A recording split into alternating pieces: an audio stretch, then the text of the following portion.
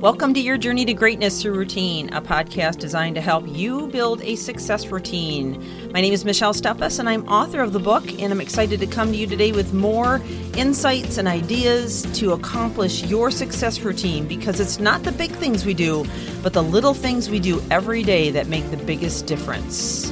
So let's get on with the podcast. Welcome back to the podcast. We are starting a brand new series today on the power and science of words. This is a talk that I've never had before on any of my podcasts or even in the public eye, but it's something that's near and dear to my heart, not only in my own life and what I've learned, but in the lives of hundreds that I have coached and spoken to. People that have been haunted by words that have been spoken over them as children, and yet to this day, 40, 50, even 60 years later, are still tormented by the words that were spoken to them, whether it was from a parent, a sibling, or perhaps a peer. And these words, even though you hear the old phrase, sticks and stones may break my bones, but names may never hurt me, it couldn't be further from the truth. Because the words that are spoken tend to go so deep that it can affect that person's confidence and shake their entire life of self-esteem and of thoughts of success forever.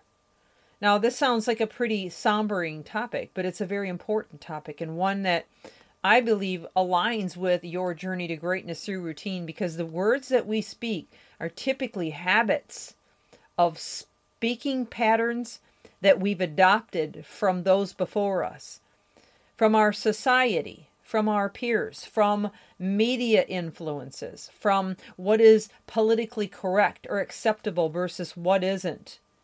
And today words are flying around so just unharnessed, and they're just, no one's even thinking about what they're saying before they're thinking. And of course, I'm using that word lightly. No one. I mean, there are obviously people that are restraining themselves and are making better choices about their words, and they're very self-aware and very emotionally intelligent. And frankly, emotional intelligence is another very strong topic to me.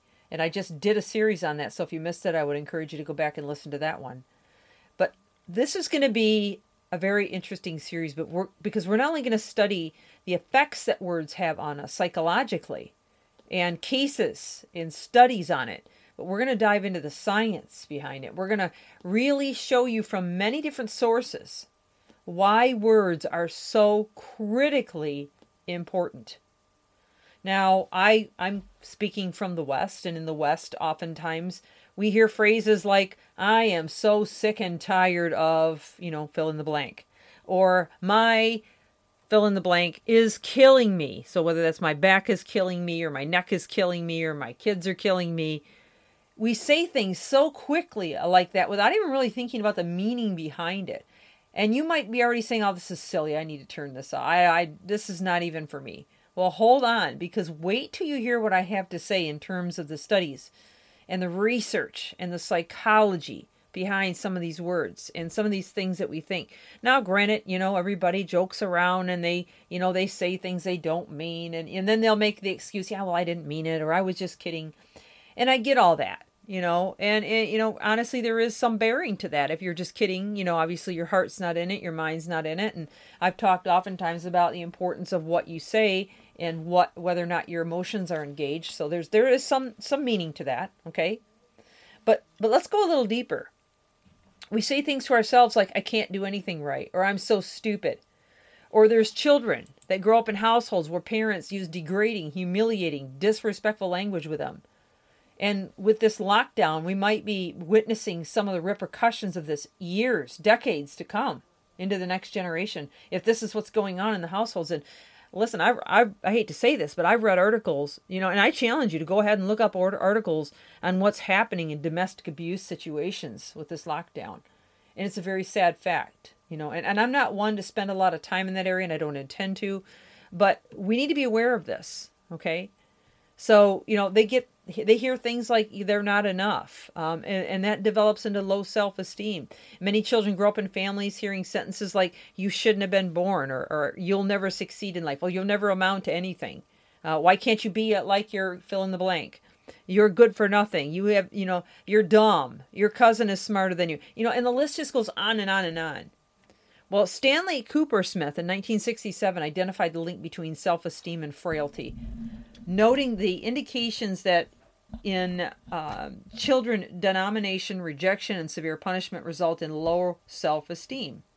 Under such conditions, they have fewer experiences of love and success, and they tend to become generally more submissive and withdrawn, though occasionally veering to the opposite extreme of aggression and domination.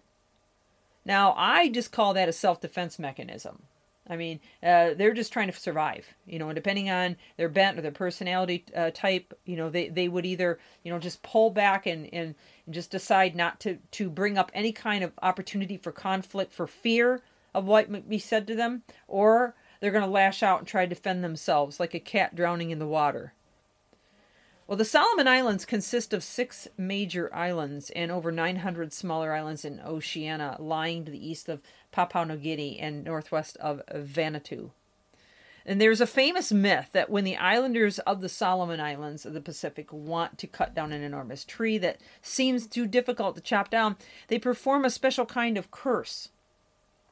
Yep, they use words. And when you search for it on Google, they call it curse magic. The use of the word magic here is interesting. When humans don't understand something, it either doesn't exist, or to them it's just plain magic.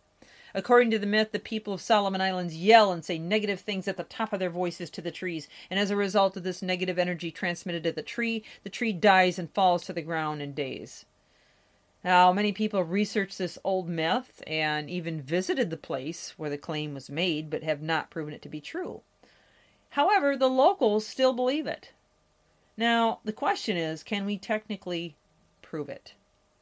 Well, I'm going to come back to this point tomorrow, and we're going to talk about this, and I've got some studies to share with you that have been done, and I think you'll be very intrigued, so I hope you come back and join us.